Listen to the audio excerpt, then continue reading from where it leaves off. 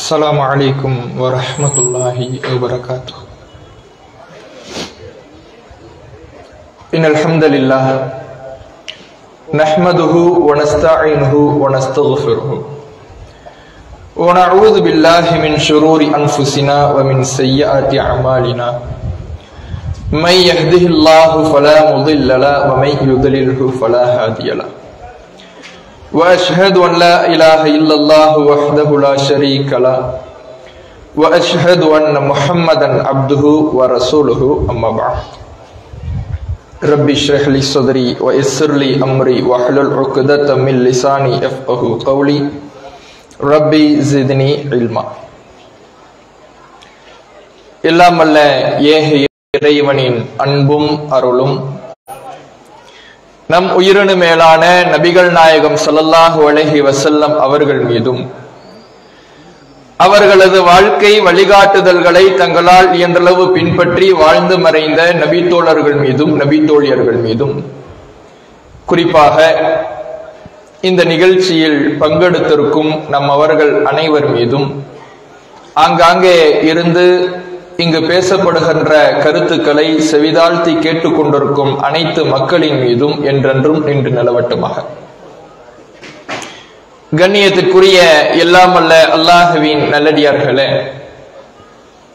இந்த நேரத்தில் பிதஅத் ஒழிப்பு மாநாடு ஏன் எதற்கு என்ற தலைப்பு வழங்கப்பட்டு இருக்கிறது.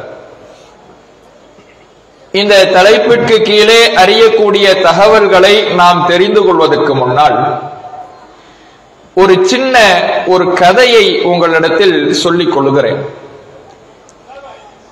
ஒரு பெரும் முதலாளி ஒருவர் மிகப்பெரிய நிறுவனத்தை நடத்தி வருகிறார்.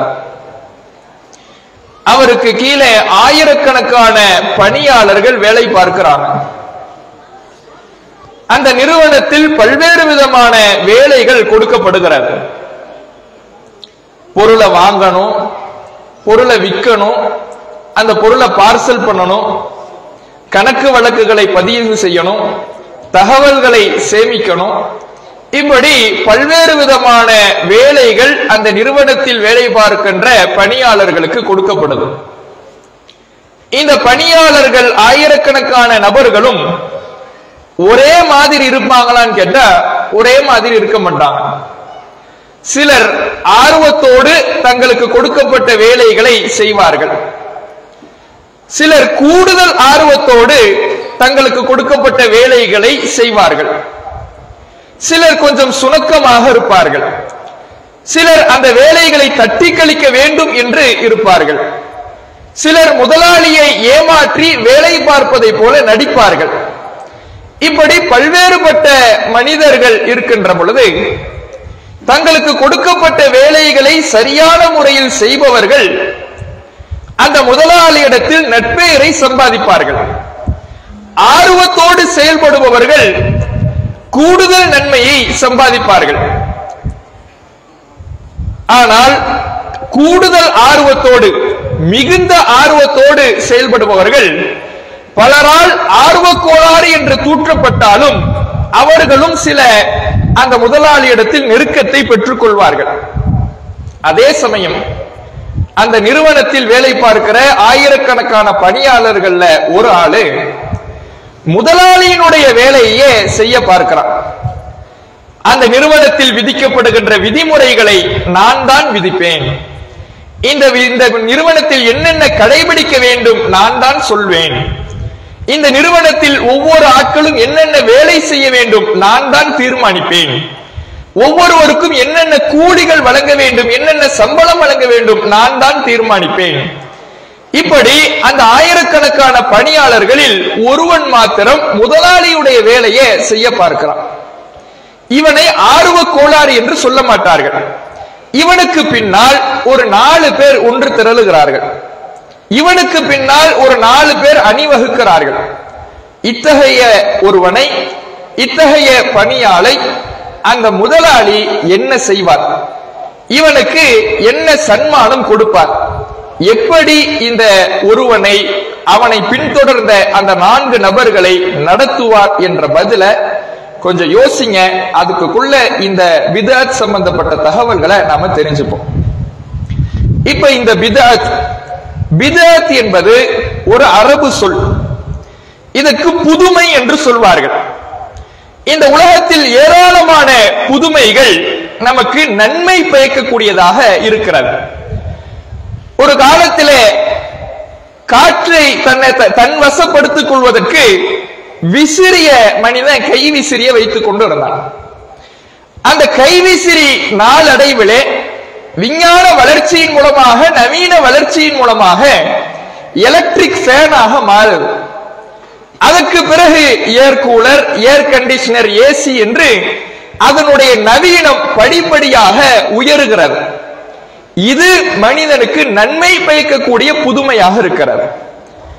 அதே போல ஒரு காலத்தில் ஒரு தகவலை இந்த இடத்திலிருந்து இன்னொரு இடத்துக்கு கொண்டு போய் சேர்க்க வேண்டும் என்றால் அந்த மனிதன் மிகுந்த சிரமம் எடுக்க வேண்டும்.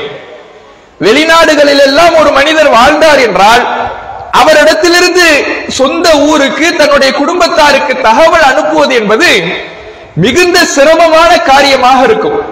இங்கிருந்து ஒருத்தர் வெளிநாடு போயிட்டார்னா கடிதம் எழுதணும். அந்த கடிதம் இங்கு வந்து சேர்வதற்கு மாதக்கணக்கில் ஆகும்.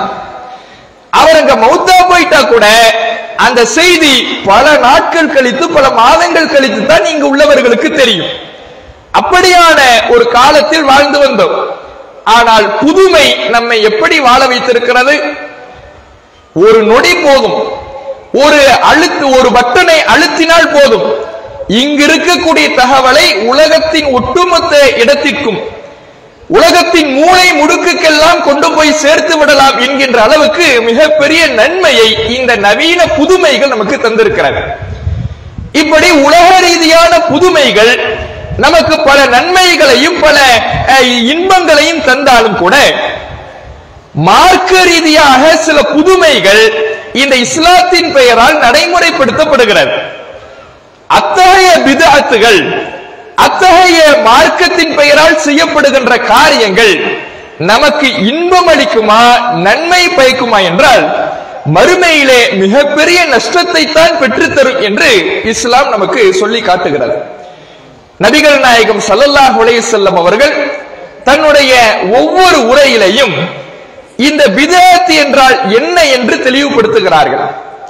இஸ்லாம் என்றால் என்னவென்று தெளிவுபடுத்துகிறார்கள். இஸ்லாத்தை பிதஅத்தை நாம் செய்தால் என்ன ஆகும் என்பதை எச்சரிக்கையும் செய்கிறார்கள். நபிகள் நாயகம் ஸல்லல்லாஹு அலைஹி வஸல்லம் அவர்களுடைய உரையை பற்றி தெரிவிக்கின்ற பொழுது, அல்லாஹ்வுடைய தூதர் அவர்கள் உரை நிகழ்த்த ஆரம்பித்தால் அவர்களுடைய கண்கள் எல்லாம் கோபத்தால் சிவந்து போய்விடும், அவர்களுடைய குரல் உயர்ந்துவிடும்.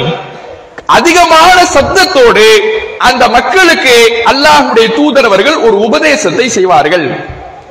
இன்ன அஸ்பகல் ஹதீஸ் கிதாபுல்லாஹ், செய்திகளில் மிக உண்மையானது அல்லாஹ்வுடைய வேதம். வ அஹ்ஸனல் ஹதிய ஹதிய முஹம்மத் ஸல்லல்லாஹு அலைஹி வஸல்லம், வழிகாட்டுதலில் மிகச்சிறந்தது முகமது நபி அவர்களுடைய வழிகாட்டுதல். இந்த இஸ்லாத்தில் நீங்கள் பின்பற்ற வேண்டும் என்றால், இந்த மார்க்கத்தில் இருக்கின்ற காரியமாக ஒன்றை செய்ய வேண்டும் என்றால், ஒரு காரியத்தை நன்மை என்று நீங்கள் முடிவு செய்ய வேண்டும் என்றால், ஒன்றை பாவம் என்று நீங்கள் தவிர்க்க வேண்டும் என்றால், அனைத்தினுடைய வழிகாட்டலும் மிக உண்மை தன்மை வாய்ந்த செய்தியான திருமறை குர்ஆனில் பாருங்கள். அழகிய வழிகாட்டலான நபிகளாருடைய வழிகாட்டலில் பாருங்கள். இதுதான் உங்களுக்கு மார்க்கம், இதுதான் இஸ்லாத்தின் அடிப்படை, இதில் இருப்பதை மாத்திரம்தான் இஸ்லாம் என்று நீங்கள் செய்ய வேண்டும். எந்த ஒரு மார்க்க காரியத்தை நன்மை என்று, மறுமையில் வெற்றியை பெற்றுத் தரும் என்று நீங்கள் செய்வதாக இருந்தாலும் அதற்கு குர்ஆனில் ஆதாரம் என்ன, நபிமொழிகளில் ஆதாரம் என்ன, நபிகளாருடைய சொல்லில் இருக்கிறதா அல்லது செயலில் இருக்கிறதா அல்லது அங்கீகரித்திருக்கிறார்களா என்ற ஆதாரம் இருந்தால் நீங்கள் அதை செய்யுங்கள். இந்த அடிப்படையை ரசூலுல்லாஹ் புரிய வைத்துவிட்டு அதை தொடர்ந்து பேசுறாங்க. வஷர்ரல் உமூர், காரியங்களே மிக மோசமான கெட்ட காரியம் என்ன தெரியுமா? மனிதன் ஆயிரக்கணக்கான கெட்ட காரியங்களை, மோசமான காரியங்களை செய்கின்றான். அத்தகைய காரியங்களில் மிக கெட்ட காரியம் முஹ்தஸாத்துஹா, அதில் புதிதாக உண்டாக்குவது, குர்ஆனில் இல்லாததை, ஹதீஸில் இல்லாததை, இந்த இஸ்லாமிய மார்க்கம் என்று இறைவனும் இறை தூதரும் அங்கீகரிக்காததை மார்க்கத்தில் உள்ள காரியம் என்று நம்பி ஒருவர் செய்வார் என்றால் அதுதான் மிக மோசமான காரியம். இருக்கிற காரியத்திலேயே கெட்ட காரியம்.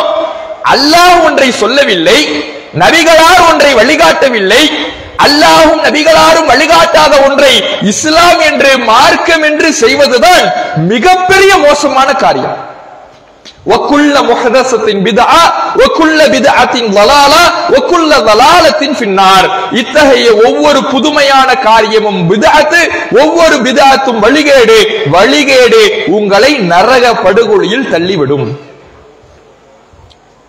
எதை நாம இந்த மார்க்கம் என்று நடைமுறைப்படுத்த வேண்டும், எதை மார்க்கம் என்று எடுத்துக்கொள்ள கூடாது, மார்க்கம் என்று எடுத்துக்கொள்ள கூடாததை நாம் செய்தால் மறுமையில் எவ்வளவு பெரிய நட்டம் ஏற்படும், அனைத்தையும் ஒரு செய்தியில ரசூலுல்லாஹ் சொல்லி தராங்க. நீ மார்க்கம்னு செய்யறதா இருந்தா குர்ஆன் ஹதீஸ்ல உள்ளதை செய். குர்ஆன் ஹதீஸ்ல ஒண்ணு இல்லையா அதை செஞ்சினா அதுதான் நீ செய்யற காரியத்திலேயே மோசமான காரியம்.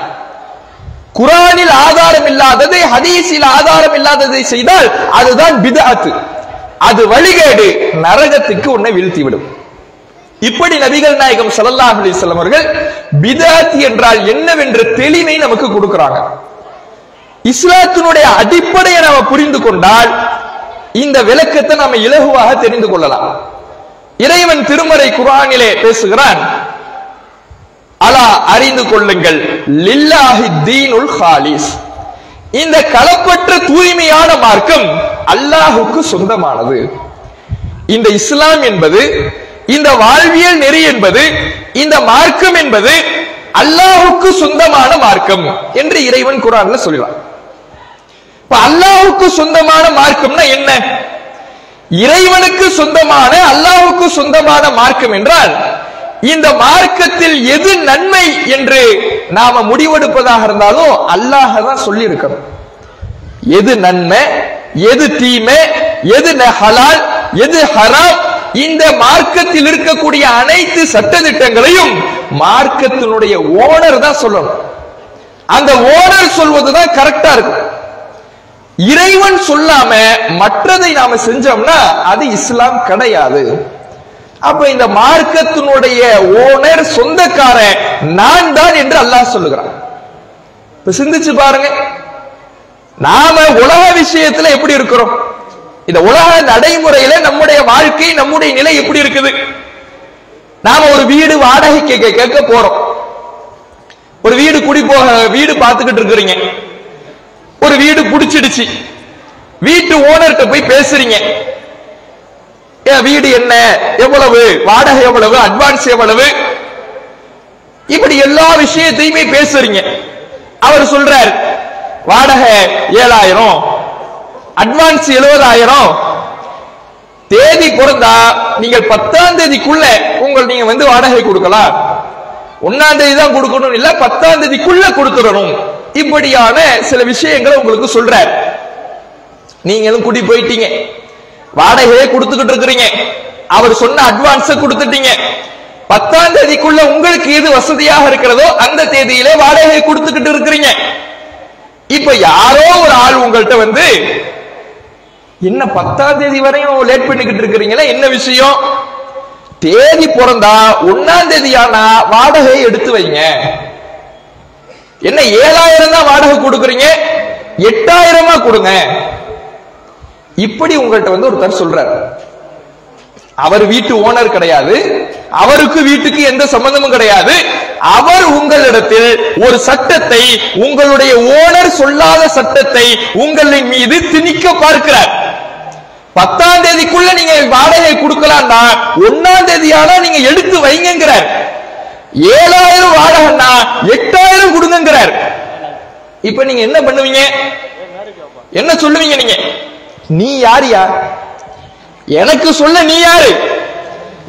வீட்டு ஓனர் சொன்னதை நான் கேட்கிறேன், வீட்டு ஓனர் சொன்ன வாடகையை நான் கொடுக்கிறேன், அவர் சொன்ன தேதியில நான் கொடுக்கிறேன். இப்ப இடையில வந்துகிட்டு நீ யாரு எனக்கு சட்டம் போட? கேட்போமா இல்லையா? அப்ப உலக விஷயம்னா நம்ம ரோஷம் நமக்கு வரும். உலக விஷயத்தில் நமக்கு நம்ம மீது அதிகாரம் செலுத்த முடியாத வேறு யாரும் நம்ம இடத்துல வந்து அதிகாரம் செலுத்த கூடாது, நமக்கு கட்டளையிடக்கூடாது, சட்டம் போடக்கூடாது. இதுல நாம தெளிவா இருப்போம்னா மார்க்க மட்டும் கிள்ளிக்கிறையா? மார்க்கத்துக்கு நான் தான் ஓனர்னு அல்லாஹ் சொன்ன பிறகு அல்லாஹ் சொன்னதை மட்டும்தான் நான் இஸ்லாமாக பின்பற்றுவேன், அல்லாஹ் சொன்னது மட்டும்தான் எனக்கு ஹலால், அல்லாஹ் சொன்னது மட்டும்தான் எனக்கு ஹராம், அல்லாஹ் சொன்னது மட்டும்தான் எனக்கு நன்மை. இப்படி வாழாமல் அவர் சொன்னாலும் நான் நன்மைன்னு எடுத்துக்கிறேன், இவர் சொன்னாலும் நான் ஹராம்னு எடுத்துக்கிறேன், இவர் சொன்னாலும் இஸ்லாத்துல இருக்கிற காரியமா எடுத்துக்கிறேன் அப்படின்னா அப்ப இதுக்கு ரோஷம் வர வேணாம்? உலக விஷயத்துல நம்ம வீடு விஷயத்துல நமக்கு ரோஷம் வரும், மார்க்கத்துக்கு வராதா? சிந்திச்சு பாருங்க. இதைத்தான் இன்றைக்கு பித்அத்தாக செய்து கொண்டிருக்கிறார்கள். யார் வேண்டுமானாலும் எதை வேண்டுமானாலும் சொல்லலாம். குர்ஆனில் இல்லாததை, ஹதீஸில் இல்லாததை மார்க்கம் என்று சொல்லுகிறார்கள் என்றால் அதுதான் பித்அத் என்று இஸ்லாம் நமக்கு சொல்லுகிறது. இறைவன் திருமறை குர்ஆனிலே இன்னொரு இடத்துல பேசுகிறார். இத்தபிஉ மா உன்ஸில இலைக்கும் மிர் ரப்பிக்கும், உங்கள் ரப்பிடமிருந்து உங்களுக்கு அருளப்பட்டதை நீங்கள் பின்பற்றுங்கள்.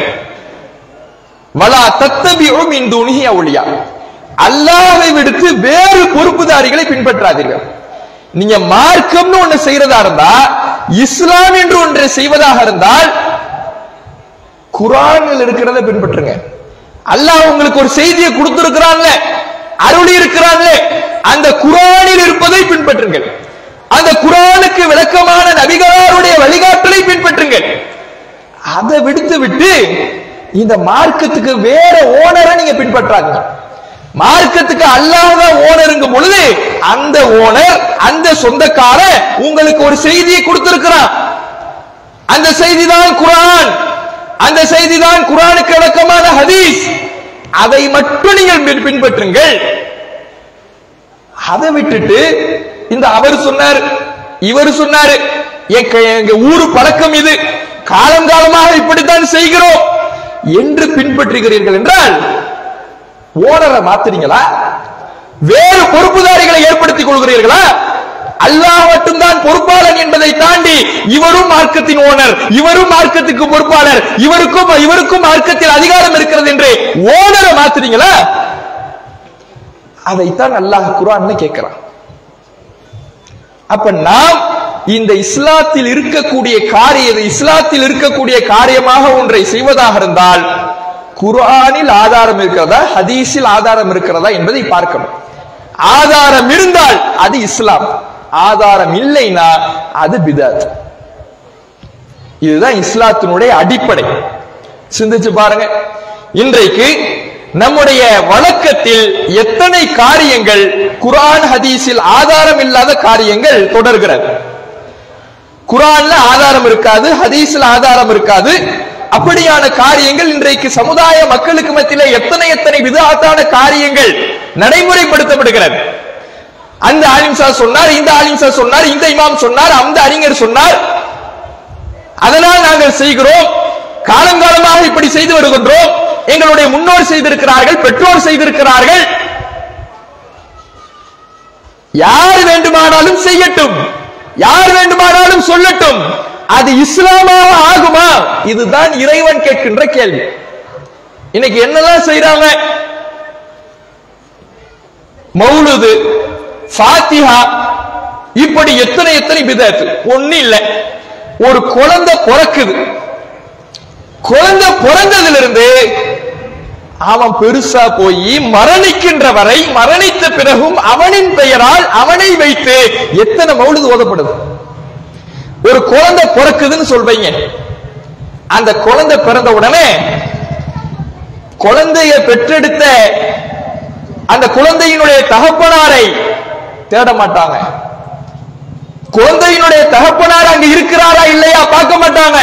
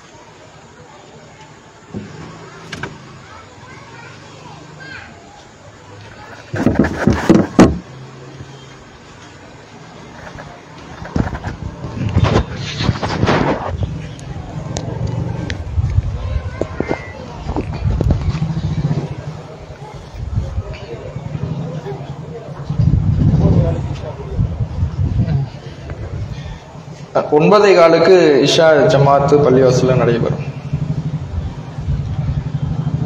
இப்ப ஒரு குழந்தை பிறந்தவுடன் ஆலிம்சாவுக்கு தான் மிகப்பெரிய கொண்டாட்டமா இருக்கும். ஏன்னா ஆலிம்சாவை தான் தேடிக்கிட்டு இருப்பாங்க. அவர் வந்துதான் குழந்தையினுடைய காதுல பாங்கு சொல்லணும். அவர் வந்து என்ன பண்ணணும், குழந்தையினுடைய காதுல பாங்கு, ஒரு பக்கம் காதுல பாங்கு, இன்னொரு பக்கம் காதுல இக்காமத்து. அவர் தான் வந்து பேர் வைக்கணும். இப்படியான சடங்குகளை, இஸ்லாத்தில் இல்லாத காரியத்தை மார்க்கம் என்று மக்கள் நம்பி செய்து கொண்டிருக்கிறார்கள். இப்படி ஏன் செய்யறாங்க?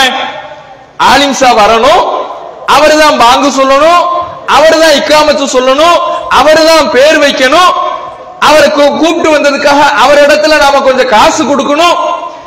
இப்படி செலவு பண்ணி செய்யறாங்கன்னா எதுக்காக மக்கள் செய்யறாங்க?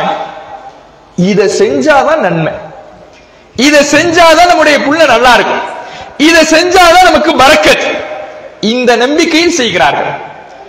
குழந்தை வளருது, குழந்தைக்கு சுன்னத்து பண்ணணும், அதுக்கும் ஆலிம்சா தான் வரணும். ஆலிம்சா வந்து சுன்னத்து பண்ணினதுக்கு ஒரு ஃபாத்திஹா ஓதணும், அதுக்கு ஊரெல்லாம் விருது சமைச்சு போடணும். ஏன் செய்யறாங்க? இப்படி செய்வது மார்க்கத்தில் உள்ள காரியம். இந்த ஆலிம்சா வந்து ஃபாத்திஹா என்ற ஒரு காரியத்தை செய்தால்தான் பரக்கத்து ஏற்படும். நாம செஞ்ச காரியத்துல வெற்றி ஏற்படும். செஞ்சது சுன்னத்து, ஏதோ வானத்துக்கு ஏவுகணை அனுப்புன மாதிரி இது நமக்கு வெற்றி ஏற்படும், பரக்கத்து கிடைக்கும். செய்யறாங்களா இல்லையா? அவன் வளர்ந்துடுவான். கல்யாணம் வந்துடுச்சு. கல்யாணத்திலேயாவது விதாத்து இல்லாம இருக்குதா? சமுதாயத்தினுடைய ஒட்டுமொத்த விதாத்துகளும் அனாச்சாரங்களும் நிரம்பி வழிகின்ற இடமாக திருமணத்தை தான் மாற்றி வைத்திருக்கிறார்கள். நபிகள் நாயகம் ஸல்லல்லாஹு அலைஹி வஸல்லம் அவர்கள் சொன்னார்கள், அந்நிகாஹு மின் சுன்னதி, திருமணம் என்னுடைய வழிமுறையில் இருக்க வேண்டும் என்று சொன்னார்கள்.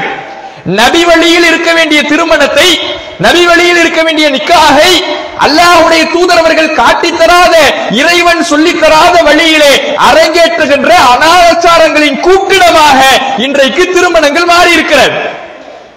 மணமக்களை வாழ்த்துவதற்கு நபிகள் நாயகம் ஸல்லல்லாஹு அலைஹி வஸல்லம் அவர்கள் பாரக்கல்லாஹு லக வ பாரக அலைக வ ஜமா பைனகுமா ஃபீ கைர் என்ற துஆவை கற்றுத் தந்தார்கள். இறைவா, இந்த தம்பதியினருக்கு மத்தியிலே நன்மையிலே இவர்களை கூட்டாக்கி வை, இவர்களுக்கு அருள் புரி, பரக்கத்து செய். ரசூலுல்லாஹ் அற்புதமான ஒரு துஆவை கற்றுத் தந்தாங்க.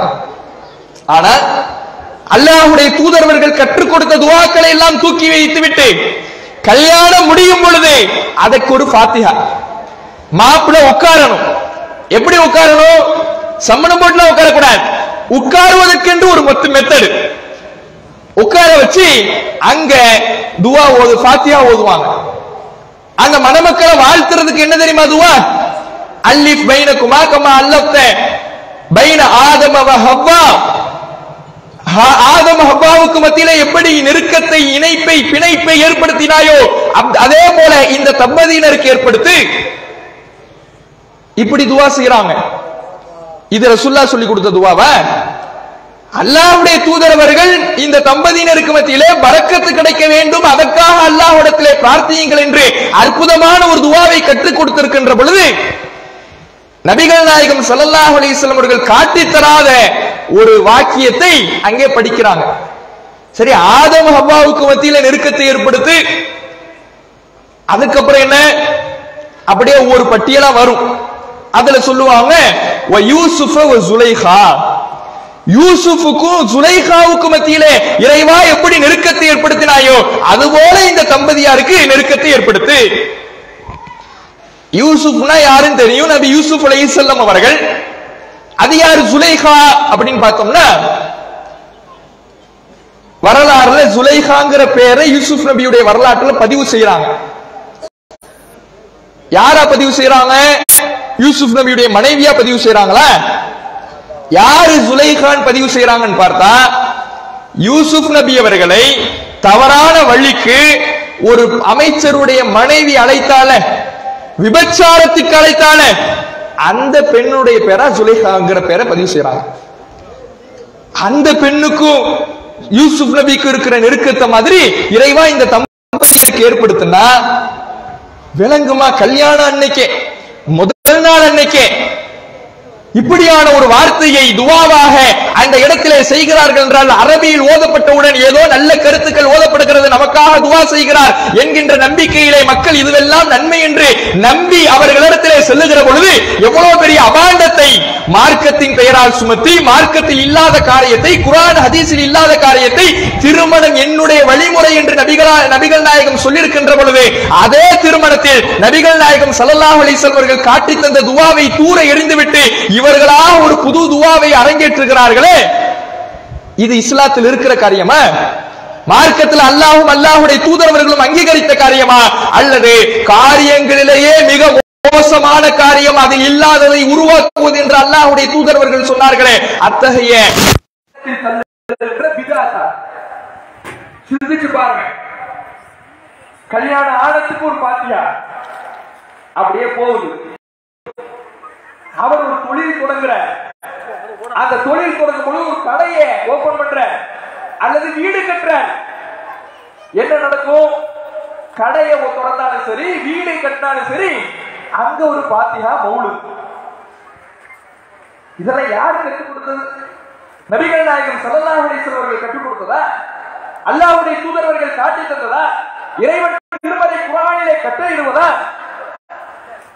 எந்த அடிப்படையில் இப்படி எல்லாம் செய்கிறார்கள்? சிந்திக்க வேண்டாம். அப்படியே போகுது. கொஞ்சம் அவன் மௌத்தா ஆயிடுறான். மௌத்தான உடனே அஹிம்சை வராது. இவன் பிறந்த உடனே எந்த அஹிம்சை வராரோ, இவன் பிறந்த உடனே காதுல பாக்கு சொல்லணும்னு எந்த அஹிம்சை வருகிறாரோ, அப்படியே இவன் வாழ்க்கை முழுக்க டிராவல் ஆக. அடுத்தடுத்த அஹிம்சைகள் மாறினாலும் இந்த பிதஅத்துகள் மாறுவதில்லை.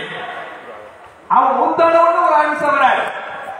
வந்து அவன் அந்த மௌத்துக்கு ஒரு ஃபாத்திஹா, 3வது நாளுக்கு ஒரு ஃபாத்திஹா, 7வது நாளுக்கு ஒரு ஃபாத்திஹா, 40வது நாளுக்கு ஒரு ஃபாத்திஹா, வருடம் ஒரு ஃபாத்திஹா. நபிகள் நாயகம் ஸல்லல்லாஹு அலைஹி வஸல்லம் அவர்களுடைய வாழ்க்கை வரலாறுகளை புரட்டி பாருங்கள். அல்லாஹ்வுடைய தூதரவர்கள் தான் நமக்கு வழிகாட்டல். நபிகள் நாயகம் ஸல்லல்லாஹு அலைஹி வஸல்லம் அவர்களுடைய சொல் செயல் அங்கீகாரம் தான் நம்முடைய மார்க்கம். அல்லாஹ்வுடைய தூதரவர்கள் இப்படி ஒரு மனிதனுடைய வாழ்க்கை முழுவதும் இது போன்ற காரியங்களை அரங்கேற்றி இருக்கிறார்களா என்பதை ஹதீஸ்களிலே தான் நாம் தேட வேண்டும். தேடி பார்த்தால் விடை கிடைத்து விடுமா? எந்த இடத்திலேயும் இது போன்ற காரியங்களை பெற்றுக் கொள்ளவே முடியாது. அதற்கு குர்ஆனிலேயும் ஆதாரம் இருக்காது, ஹதீஸ்களிலேயும் ஆதாரம் இருக்காது. எத்தனையோ பேர் நபிகள் நாயகம் ஸல்லல்லாஹு அலைஹி வஸல்லம் அவர்களுடைய காலத்திலே நோய்வாய்ப்பட்டு மரணித்தார்கள், இயற்கையாக மரணித்தார்கள், போரிலே கொல்லப்பட்டார்கள். இப்படி நபிகள் நாயகம் ஸல்லல்லாஹு அலைஹி வஸல்லம் அவருடைய குடும்பத்தார் வஃபாத்தானாங்க.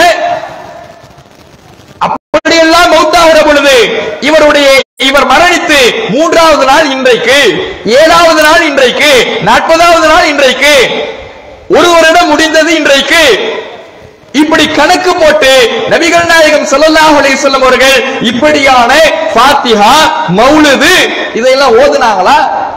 இதெல்லாம் ரசூலுல்லாஹ்வுடைய காலத்தில் இருந்துச்சா? பிதஅத்தை கண்டறிவதற்கு மிக எளிமையான ஒரு வழிமுறை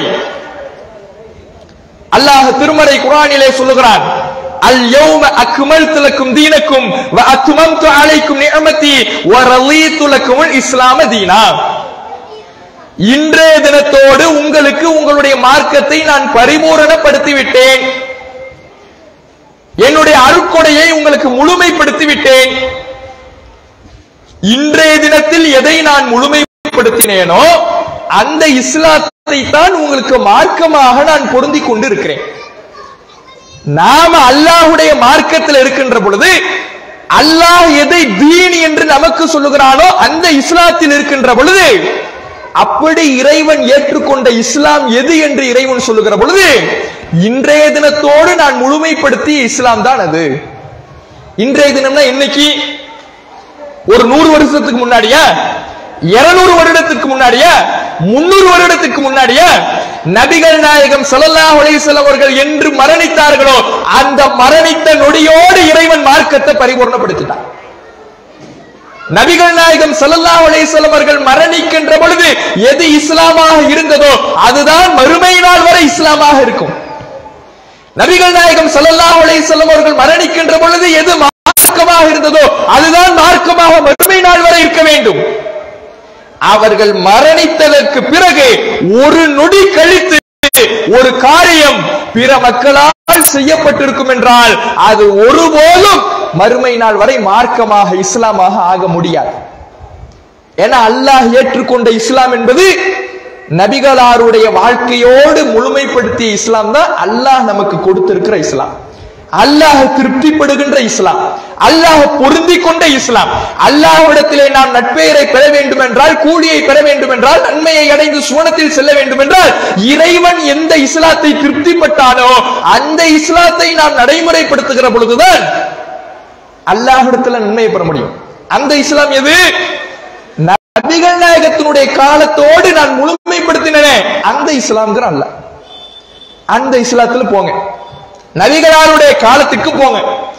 இன்றைக்கு இருக்கக்கூடிய முஸ்லிம்களால் செய்யப்படுகின்ற காரியங்கள் அன்றைக்கு இருக்கிறதா என்பதை உரசி பாருங்கள். உரசி பார்த்து நமக்கு ஒரு விடை கிடைத்தால் அந்த விடையிலே இந்த காரியம் இருந்தது என்றால் அதுதான் இஸ்லாமாக மறுமை நாள் வரை இருக்கும். நாம செய்யற காரியம் ரசூலுல்லாஹ்வுடைய காலத்தில் இல்லைன்னா அதுதான் பிதஅத், அது ஒருபோதும் இஸ்லாமாக ஆகாது. இன்றைக்கு பிதஅத்தை செய்யக்கூடியவர்கள், மௌலிது ஓதக்கூடியவர்கள், ஃபாத்திஹா ஓதக்கூடியவர்கள், இன்ன பிற பிதஅத்துகளை, மார்க்கத்தில் இல்லாத காரியங்களை எல்லாம் அரங்கேற்றக்கூடியவர்கள், அந்த இமாம் சொன்னார், இந்த இமாம் சொன்னார், இவரின்படி நாங்கள் நடக்கின்றோம், காலங்காலமாக இப்படி பழகிவிட்டோம், இந்த அறிஞர் சொல்லியிருக்கிறார் என்றெல்லாம் பேசுகிறார்களே, அப்படி அவர்கள் ஏற்றுக்கொண்ட இமாம் மாலிக் அவர்களே, அவர் என்ன சொல்றார் தெரியுமா? அல்லாஹ் குர்ஆன்ல இன்றைய தினத்தோடு மார்க்கத்தை பரிபூர்ணப்படுத்தி விட்டேன் என்று சொல்லுகிறான். ஃபமாலம் யகுன் யௌமஇதின் தீனன், அன்றைய தினத்துல அல்லாஹ் பரிபூர்ணம் ஆக்கிய தினத்துல நபிகள் நாயகம் ஸல்லல்லாஹு அலைஹி வஸல்லம் அவர்கள் மரணிக்கின்ற பொழுது எது இஸ்லாமாக தீனாக இல்லையோ, தீனில் எது இல்லையோ, மார்க்கத்தில் எது அன்றைக்கு இல்லையோ, ஃபலா யகூனுல் யௌம தீனா, அது என்றைக்கும் மார்க்கமாக ஆக முடியாது. இது யார் சொல்றது? இன்றைக்கு இமாம்களை பின்பற்றுகிறோம் என்று பிதாத்துகளை அரங்கேற்றிக் கொண்டிருக்கிறார்களே, அவர்கள் ஏற்றுக்கொண்ட இமாம் சொன்னது. நீ மார்க்கத்தை தெரிஞ்சுக்கிறீன்னா ரசூலுல்லாஹ்வுடைய காலத்துல எது இருந்துச்சு அதை பாரு, ரசூலுல்லாஹ்வுடைய காலத்துல எது இஸ்லாம் என்று இருந்தது அதை பின்பற்று. ரசூலுல்லாஹ்வுடைய காலத்துல ஒன்று தீனாக இஸ்லாமாக இல்லையா, எந்நாளைக்கும் அது இஸ்லாமாக ஆகாது. சிந்திச்சு பாருங்க. அப்ப நாம் செய்யக்கூடிய ஒவ்வொன்றுக்கும் ஆதாரம் இருக்கிறதான் பார்க்கணும். இன்னைக்கு மௌலிது ஓதுறாங்கல்ல, இந்த மௌலிதுனா என்ன? நபிகள் நாயகம் ஸல்லல்லாஹு அலைஹி வஸல்லம் அவர்களுடைய காலத்திலே இந்த மௌலிதுகளும் ஃபாத்திஹாக்களும் இருந்ததா? அல்லாஹ்வுடைய தூதரவர்கள் இது போன்ற இதை ஓதினால் பரக்கத்து கிடைக்கும் என்று இப்படியான வாசகங்களை நமக்கு கற்றுத் தந்தார்களா? நபிகள் நாயகம் ஸல்லல்லாஹு அலைஹி வஸல்லம் அவர்களுடைய பிறந்த தினத்தை நாங்கள் கொண்டாடுகிறோம், அவர்களை புகழுகிறோம். எப்படி புகழுகிறோம்? ரசூலுல்லாஹ்வை அல்லாஹ்வுடைய நிலைக்கு உயர்த்தி புகழ்றாங்க. நபிகள் நாயகம் ஸல்லல்லாஹு அலைஹி வஸல்லம் அவர்கள் மரணிக்கும் பொழுது எச்சரித்து விட்டு போனாங்க. லா தத்ருனி கமா அத்ரத்தின் நஸாரா ஈஸா இப்னு மரியம், மரியமுடைய மைந்தர் ஈசா நபி அவர்களை எப்படி இந்த கிறிஸ்தவர்கள் வரம்பு மீறி புகழ்ந்தார்களோ, அதுபோன்று நீங்கள் என்னுடைய மரணத்துக்கு பின்னால் என்னை வரம்பு மீறி புகழ்ந்து விடாதீர்கள் என்று நபிகள் நாயகம் ஸல்லல்லாஹு அலைஹி வஸல்லம் அவர்கள் சொன்னார்கள்.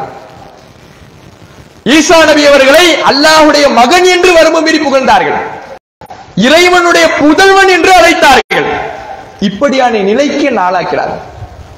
ஆனா இன்றைக்கு இஸ்லாமியர்கள் என்று சொல்லக்கூடியவர்கள் நபிகள் நாயகம் ஸல்லல்லாஹு அலைஹி வஸல்லம் அவர்கள் காட்டித் தராததை செய்வதோடு அல்லாஹ்வுடைய தூதரவர்கள் எதை எச்சரித்தார்களோ அதை தங்களுடைய வாழ்க்கையில் நடைமுறைப்படுத்துவதை பார்க்கிறோமா இல்லையா? கிறிஸ்தவர்களாவது அல்லாஹ்வுடைய மைந்தன், அல்லாஹ்வுடைய புதல்வன் என்று சொன்னார்கள். ஆனா இன்றைக்கு மௌலித் என்கின்ற பெயரிலே அல்லாஹ்வாகவே ரசூலுல்லாஹ் ஆக்கிட்டாங்க.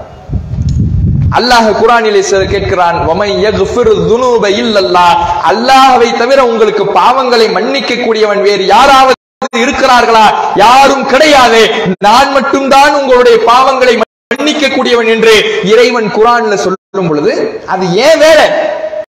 உங்க பாவங்களை மன்னிக்கிறது, உங்களுக்கு ரிஸ்க் தரது, உங்களுக்கு பரக்கத்து செய்யறது, அருள் செய்யறது, உங்களுக்கு நோய் நிவாரணம் தருவது, மறைவானவற்றை அறிவது, இது அனைத்தும் என்னுடைய வேலை, என்னுடைய அதிகாரம், என்னுடைய ஆற்றல் என்று அல்லாஹ் குர்ஆன்ல பதிவு செய்றான்.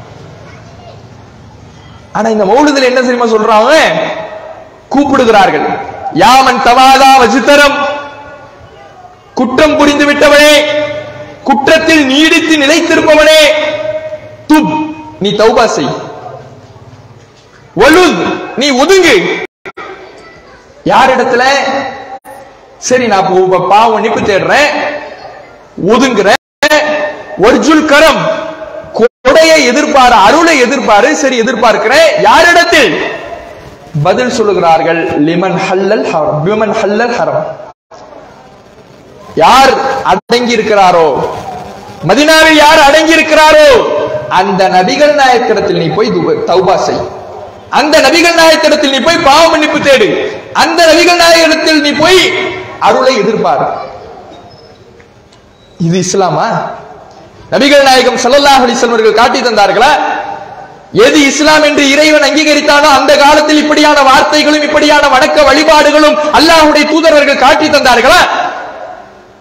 நபிகள் நாயகம் ஸல்லல்லாஹு அலைஹி வஸல்லம் அவர்களுடைய காலத்தோடு பரிபூர்ணப்படுத்தப்பட்ட மார்க்கத்தில் இந்த வழிகள் இல்லை, இந்த வார்த்தைகள் இல்லை, இந்த வழிபாடுகள் இல்லை. ஒரு 300 ஆண்டுகளுக்கு முன்னால் தோற்றுவிக்கப்பட்டதை இஸ்லாம் என்று அங்கீகரிக்கிறார்கள் என்றால் இது எப்படி இஸ்லாமாக ஆகும்? இதைத்தானே பிதஅத் என்று இஸ்லாம் கடுமையாக கண்டிக்கிறது. இவ்வளவு பெரிய மோசமான அல்லாஹ்வுடைய நிலைக்கு நபிகள் நாயகம் ஸல்லல்லாஹு அலைஹி வஸல்லம் அவர்களை உயர்த்தி அவர்களை அல்லாஹ்வுக்கு இணையாக்கி அல்லாஹ்வுடைய தூதர் அவர்கள் எதை எச்சரித்தார்களோ அதை நபி வழி என்று இஸ்லாம் என்று அடங்கேற்றுகிறார்கள் என்றால் எவ்வளவு பெரிய துணிச்சல் இருக்கணும். நபி வழி என்றால் நபிகள் நாயகம் ஸல்லல்லாஹு அலைஹி வஸல்லம் காலத்தில் இருந்ததை செய்யணும். அதான் நபி வழி. நேத்து வந்தது, முந்தா நாள் வந்தது, அவர் சொன்னாரு இவர் சொன்னாரு என்று செய்தால் ரசூலுல்லாஹ் செய்யக்கூடாதுன்னு சொல்லி செஞ்சா எவ்வளவு துணிச்சல் இருக்கணும். அதைத்தான் இன்றைக்கு சிலர் செய்து கொண்டிருக்கிறார்கள். மக்களை ஏமாற்றி கொண்டிருக்கிறார்கள். நன்மை என்று இதையெல்லாம் பதிய வைக்கிறார்கள். இதெல்லாம் உங்களுக்கு நல்லதை விளைவிக்கும் என்று சொல்லுகிறார்கள். இறைவன் குர்ஆனிலே சொல்லுகிறான், ஹல் நுனப்பியுக்கும் பில் அக்ஸரின அமாலா, அமல்களினால் மிக நஷ்டத்தை அடையக்கூடியவர்கள் யார் என்று உங்களுக்கு நான் அறிவிக்கட்டுமா? அமல் செய்கிறோம் என்று செய்திருப்பார்கள். ஆனால் அவர்கள் நாளை மறுமையிலே நஷ்டத்தை தான் அடைவார்கள். உலகத்தில் கடுமையாக கஷ்டப்பட்டு செய்திருப்பார்கள். அல்லதீன லல்ல சஅய்யுஹும் ஃபில் ஹயாத்தி துன்யா, உலகத்தில் கஷ்டப்பட்டு நிறைய முயற்சிகள் செய்திருப்பார்கள். பொருளாதார விரயம் செய்திருப்பார்கள். உடல் உழைப்பு செய்திருப்பார்கள்.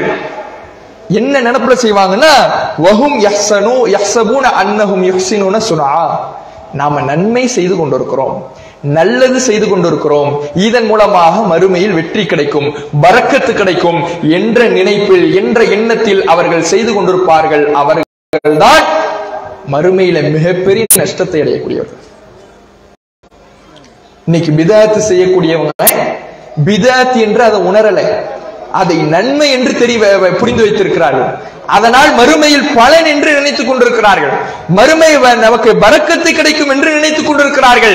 நமக்கு மறுமையில் நன்மையை வழங்கக்கூடியவன் இறைவன், நமக்கு மறுமையிலே சுவனத்தை வழங்கக்கூடியவன் இறைவன், நமக்கு அருள் பாலிப்பவன் பரக்கத்து செய்பவன் அல்லாஹ் மட்டும்தான்.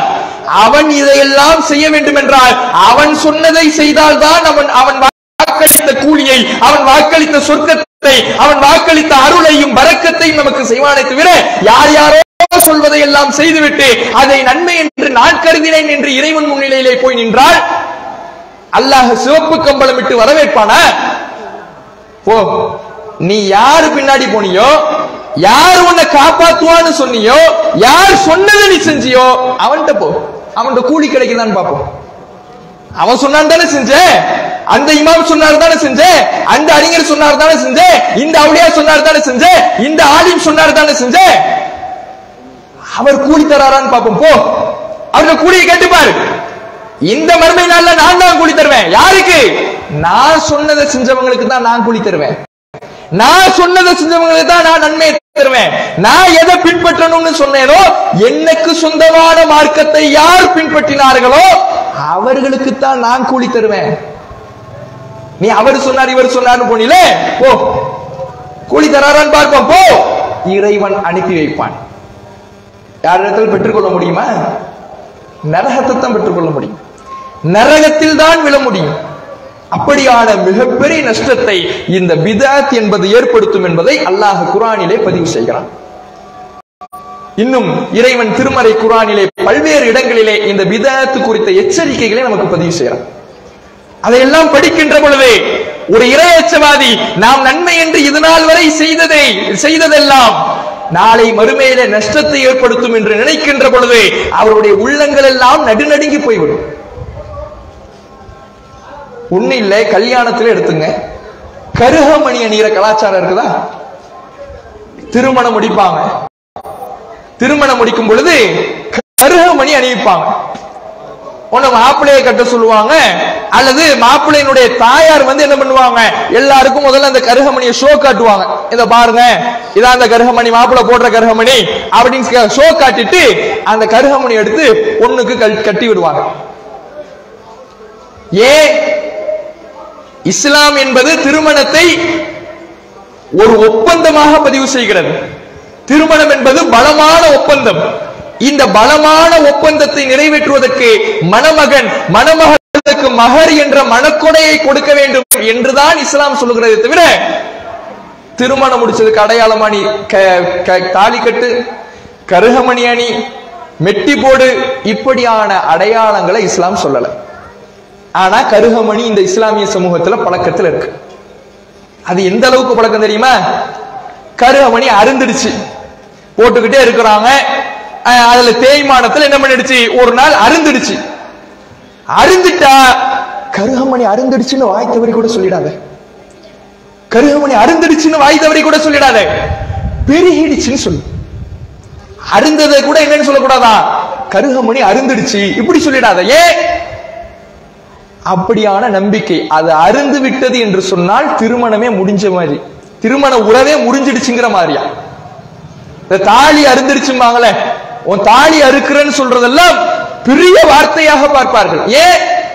அது படிச்சா திருமணம் பந்தமே முடிகிற மாதிரி, அல்லது கணவருக்கு ஏதாவது ஆயிடுங்கிற மாதிரி வெளி மக்கள் பார்ப்பார்கள். அது அவர்களுடைய நம்பிக்கை.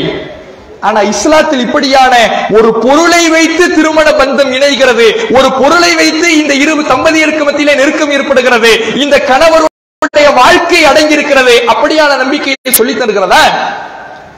நபிகள் நாயகம் ஸல்லல்லாஹு அலைஹி வஸல்லம் காலத்தில் எத்தனையோ திருமணங்கள் நடந்தது. அல்லாஹ்வுடைய தூதர்கள் எத்தனையோ திருமணங்களை நடத்தி வைத்தார்கள்.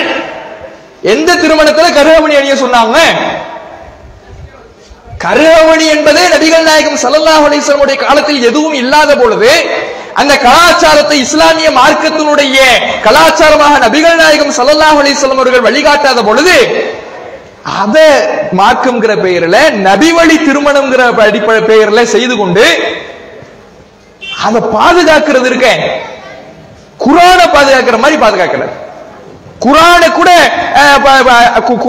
கூட முக்கியத்துவம் கொடுக்க மாட்டாங்க, குர்ஆனுடைய கருத்துக்களுக்கு கூட முக்கியத்துவம் கொடுக்க மாட்டாங்க, குர்ஆனுடைய வார்த்தைகளை எடுத்து படித்திருக்க மாட்டார்கள். ஆனா கருகமணி இருக்குதே, அதை ஒத்திக்கிறது. அந்த கருகமணி அருந்திடுச்சுன்னா கூட அருந்திடுச்சுன்னு சொல்லிடாத, பெருகிடுச்சுன்னு சொல்லு. இப்படி பிதஅத்துகளுக்கு கொடுக்கப்படுகின்ற முக்கியத்துவம், இப்படி பிதஅத்துகளுக்கு கொடுக்கப்படுகின்ற அந்த முக்கியத்துவம் சுன்னத்துகளுக்கு கொடுக்கப்படுகிறதா? நபி வழிகளுக்கு கொடுக்கப்படுகின்றதா? நபிகள் நாயகம் ஸல்லல்லாஹு அலைஹி வஸல்லம் அவர்கள் காட்டி தந்த சுன்னத்துகளுக்கு கொடுக்கப்படுகிறதா? நபிகள் நாயகம் ஸல்லல்லாஹு அலைஹி வஸல்லம் அவர்கள் திருமணத்திலே மஹர் தொழுகையை கட்டாயமாக்கினார்கள். நீ ஒரு பெண்ணை கல்யாணம் முடிக்கிறீன்னா பெண்ணுக்கு மஹர் தொகை கொடு, மனக்கொடையை கொடு. பெண்ணிடமிருந்து எதையும் வாங்காதே. வரதட்சணை என்பது இஸ்லாத்தில் கிடையாது. உன்னுடைய திருமணம் என்கின்ற ஒப்பந்தத்தை நிறைவேற்றுவதற்கு மஹர் தான் அவசியம். அந்த பெண் ஒரு பொற்குவியலை கேட்டால் கூட கொடு. இது ரசூலுல்லாஹ் காட்டி தந்த சுன்னத்து. இதுக்கு முக்கியத்துவம் கொடுக்கப்படுதா? இதுக்கு எந்த முக்கியத்துவம் கொடுக்கிறது கிடையாது. மஹர் என்பதே தமிழ்நாடு தௌஹீத் ஜமாத் இந்த மக்களுக்கு மத்தியிலே மஹர் என்பதை மக்களிடத்தில் மறக்கடிக்கப்பட்ட சுன்னத்தை அந்த இடத்திலே அமுல்படுத்த மக்களுக்கு வழிகாட்டியது. அத மறந்திருந்தாங்க. மஹர்னா என்னன்னு தெரியாம இருந்தாங்க. கொடுக்கிறவங்க கூட எப்படி 101 1001 கொடுக்கிறது, வாங்கிக்கும் பொழுது மட்டும் நிலம், வீடு, வாகனம், பைக்கு, ஃப்ரிட்ஜ், வாஷிங் மிஷின் வாங்கிப்பாங்க. கொடுக்கிறது எப்படி 101 1001. இப்படி சுன்னத்துக்கு முக்கியத்துவம் கொடுக்காம பிதஅத்துகளுக்கு முக்கியத்துவம் கொடுக்கின்ற சமூகமாக இந்த இஸ்லாமிய சமூகத்தை மாற்றி வைத்து விட்டார்கள்.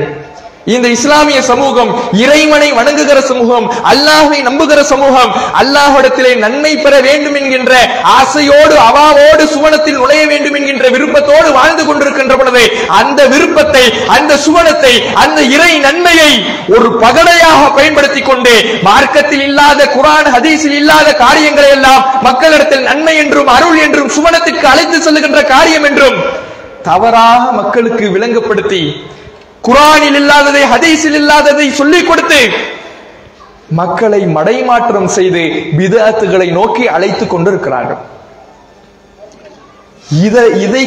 இதை மக்களிடத்தில் உணர்த்தணும். மார்க்கம் என்றால் என்னவென்று சொல்லிக் கொடுக்க வேண்டும். மார்க்கத்திலே காலத்தால் முந்தையவர்களுக்கு எந்த முக்கியத்துவம் கிடையாது. அவர்கள் காலத்தால் முந்திவிட்டார்கள், அவ்வளவுதான். அறிவாளியாக இருப்பதினாலோ காலத்தினால் முந்தி இருப்பதினாலேயோ மார்க்கத்தில் அவர்களுக்கு அதிகாரம் ஏற்பட்டுடாது. நபிமார்கள் இருந்தார்கள், இறைவனால் புகழ்ந்து சொல்லப்பட்ட நல்ல மக்கள் இருந்தார்கள். அவர்கள் சொல்வதையெல்லாம் மார்க்கம்னு இஸ்லாம் அங்கீகரித்ததா? இறைவன் அங்கீகரித்தானா? ஆதம் நபி அவர்களுக்கு எல்லா விதமான ஞானத்தையும் நான் கொடுத்தேங்கிறான். அல்லம ஆதம் அல் அஸ்மா குல்லஹா, எல்லா பேர்களையும் ஆதமுக்கு அவன் கற்றுக் கொடுத்தான். எல்லா பேர்களையும் கற்றுக் கொடுத்தான் நல்லா சொல்றான்ல. எவ்வளவு பெரிய அறிவாளியா இருப்பாங்க, எவ்வளவு பெரிய புத்திசாலியா இருப்பாங்க. அப்படிப்பட்ட புத்தி கூர்மையுள்ள புத்திசாலியான அறிவாளியான ஆதம் நபி அவர்களை உலகத்திற்கு அனுப்புகின்ற பொழுது இறைவன் சொன்ன கட்டளை, உங்களுக்கு அறிவு இருக்கலாம், உங்களுக்கு ஞானம் இருக்கலாம், அந்த ஞானம் மார்க்கத்துக்கு பயன்படாது. நீங்கள் மார்க்கம் என்று செய்வதாக இருந்தால் என்னிடமிருந்துதான் நேர்வழி வரும், அந்த நேர்வழியை பின்பற்றுபவர் தான் மறுமையில் வெற்றி பெறுவார். உங்க அறிவுப்படி செய்ய முடியாது. உங்களுக்கு அறிவு இருக்கலாம், அதெல்லாம் உலகத்துக்கு பயன்படுத்துங்க. மார்க்கம்னு வந்துட்டா நான் சொல்றதுதான். ஏன்னா நான் தான் இந்த மார்க்கத்துக்கு சொந்தக்காரன், ஓனர். ஏன் அதிகாரத்தை யாரும் எடுத்துக்கொள்ள கூடாது. இப்ராஹிம் நபி அவர்கள் இறைவனுடைய உற்ற தோழர் ஹலீலுல்லா என்று போற்றப்பட்டவர்கள். அந்த இப்ராஹிம் நபி அவர்கள் இறைவனுடைய கட்டளை கேட்ப காபாவை கட்டி முடிக்கிறாங்க.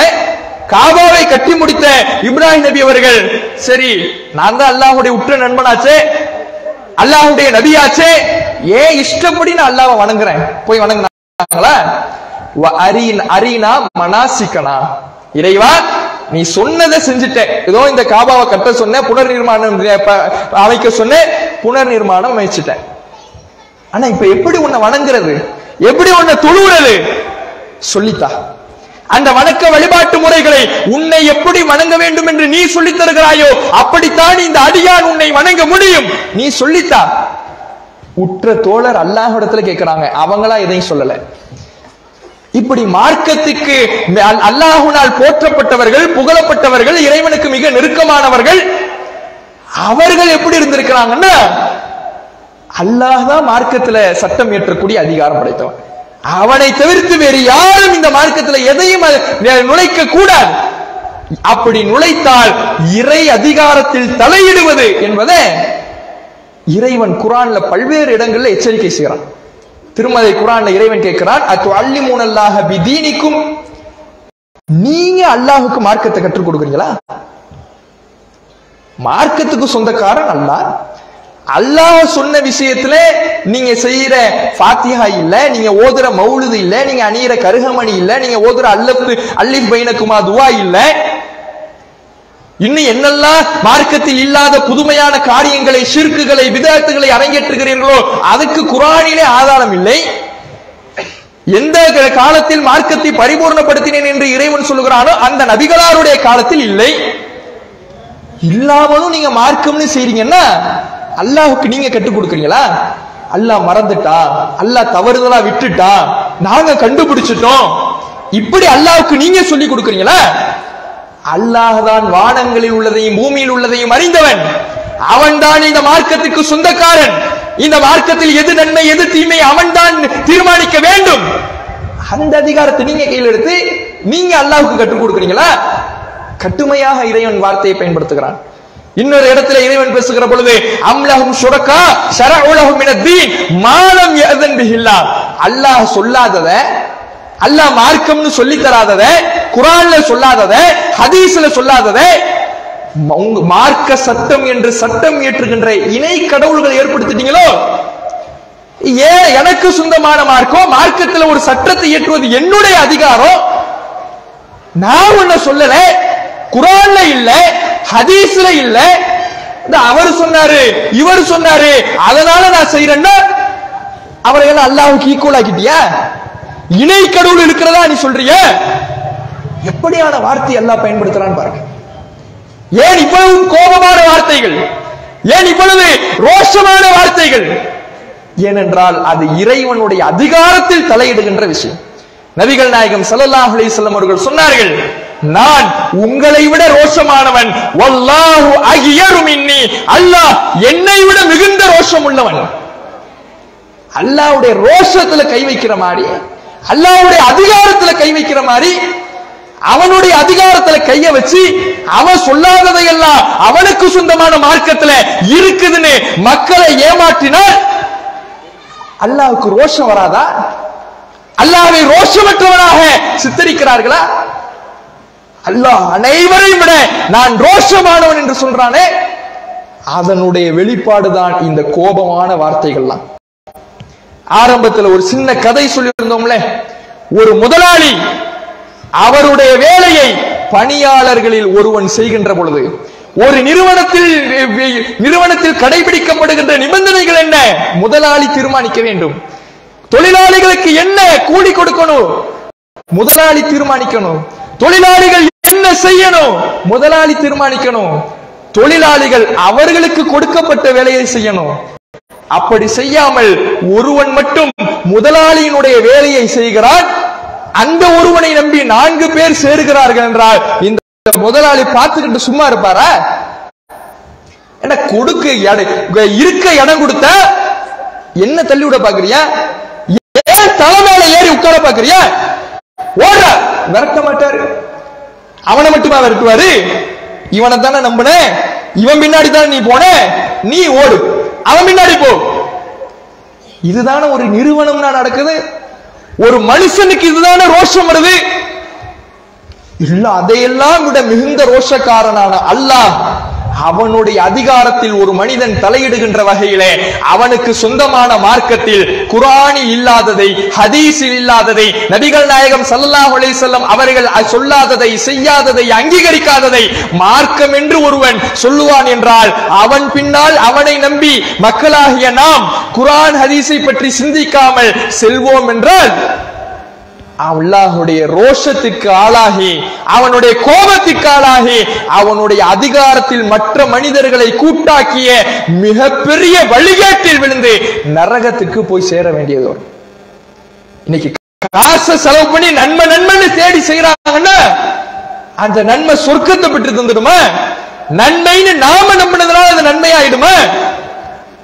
அது மிகப்பெரிய நஷ்டத்திலே, நரகத்திலே கொண்டு போய் வீழ்த்தி விடும் என்பதை அல்லாஹ் ரப்புல் ஆலமீன் திருமறை குர்ஆனிலே எச்சரிக்கின்றான். திருமறை குர்ஆனிலே இறைவன் சொல்லுகிற பொழுது யௌம துகல்லபு உஜூஹுஹும் ஃபின்னார், சில முகங்கள் நரகில் போட்டு புரட்டப்படும். அவர்கள் சொல்வார்கள் யகூலுன யா லைதனா அத்தஅன அல்லாஹ் வ அத்தஅன ரசூலா, நான் இந்த உலகத்தில் வாழ்ந்த பொழுது அல்லாஹ்வுக்கும் அல்லாஹ்வுடைய தூதருக்கும் மட்டும் கட்டுப்பட்டிருக்க கூடாதா? அல்லாஹ் சொன்னதை மட்டும் மார்க்கம் ஏத்துக்காம, நபிகள் நாயகம் ஸல்லல்லாஹு அலைஹி வஸல்லம் அவர்களுடைய வழிகாட்டலை மட்டும் மார்க்கம் என்று ஏற்றுக்கொள்ளாமல், அவர் சொன்னார் இவர் சொன்னார் ஊர் பழக்கம் என்று நான் கடைபிடித்த காரணத்தினால் இன்ன அத்தனா சாதத்தனா வ குபரானா, என்னுடைய தலைவர் சொன்னார், என்னுடைய மூதாதையர் சொன்னார், பழக்க வழக்கம் என்று நான் செய்ததினால் ஃபலல்லூன சபீலா, அவர்கள் எங்களை வழிகெடுத்து விட்டார்கள். அந்த வழிகேட்டினால் இந்த நரகத்தில் நான் விழுந்து கிடக்கிறேன். இதுதான் பித்அத் கொண்டு போய் சேர்க்கின்ற இடம். இந்த நிலைக்கு மக்கள் ஆளாகிவிடக் கூடாது. மக்களை நரகிலிருந்து, நரக பாதையிலிருந்து சுவன பாதையை நோக்கி அழைக்கின்ற கடமை ஒவ்வொரு மூமினுக்கும் இருக்கிறது. அந்த கடமையை உணர்ந்துதான் மக்களுக்கு இந்த பித்அத் குறித்து எச்சரிக்கை செய்ய வேண்டும். பித்அத் என்றால் என்னவென்று உணர்த்த வேண்டும். பித்அத் பற்றிய விழிப்புணர்வை மக்களுக்கு ஏற்படுத்த வேண்டும் என்பதற்காகத்தான் பித்அத் ஒழிப்பு மாநாடு என்ற மாநாடு எதிர்வருகின்ற பிப்ரவரி மாதம் 5ஆம் தேதி திருச்சியில் வைத்து ஏற்பாடு செய்யப்பட்டிருக்கிறது. இந்த மாநாட்டை ஒட்டி ஓராண்டு காலம் இந்த பித்அத் ஒழிப்புக்கு எதிராக, பித்அத்துக்கு எதிராக பித்அத்தை ஒழிக்க வேண்டும் என்று மக்களுக்கு மத்தியிலே ஏராளமான பிரச்சாரங்கள் செய்யப்பட்டிருக்கிறது. அதனுடைய ஒரு மைல்கல் பிரச்சாரமாக அந்த மாநாடு நடைபெற இருக்கிறது. அந்த மாநாட்டில் பல்வேறு விதமான தெளிவுகள் பித்அத் குறித்து மக்களுக்கு வழங்கப்பட இருக்கிறது. உண்மையை அறிந்து கொண்டு சுவன பாதையிலே நடக்க வேண்டும். நாளை மறுமையிலே அல்லாஹ்விடத்தில் நன்மையை பெற வேண்டும். அல்லாஹ்வுடைய உண்மையான மார்க்கத்தில் இருக்க வேண்டும் என்கின்ற ஆசைப்படக்கூடிய மக்கள் அதில் கலந்து கொள்ள வேண்டும் என்று அன்பான அழைப்பு விடுத்து அமர்கின்றோம். அஸ்ஸலாமு அலைக்கும் வரஹ்மத்துல்லாஹி வபரகாத்துஹு.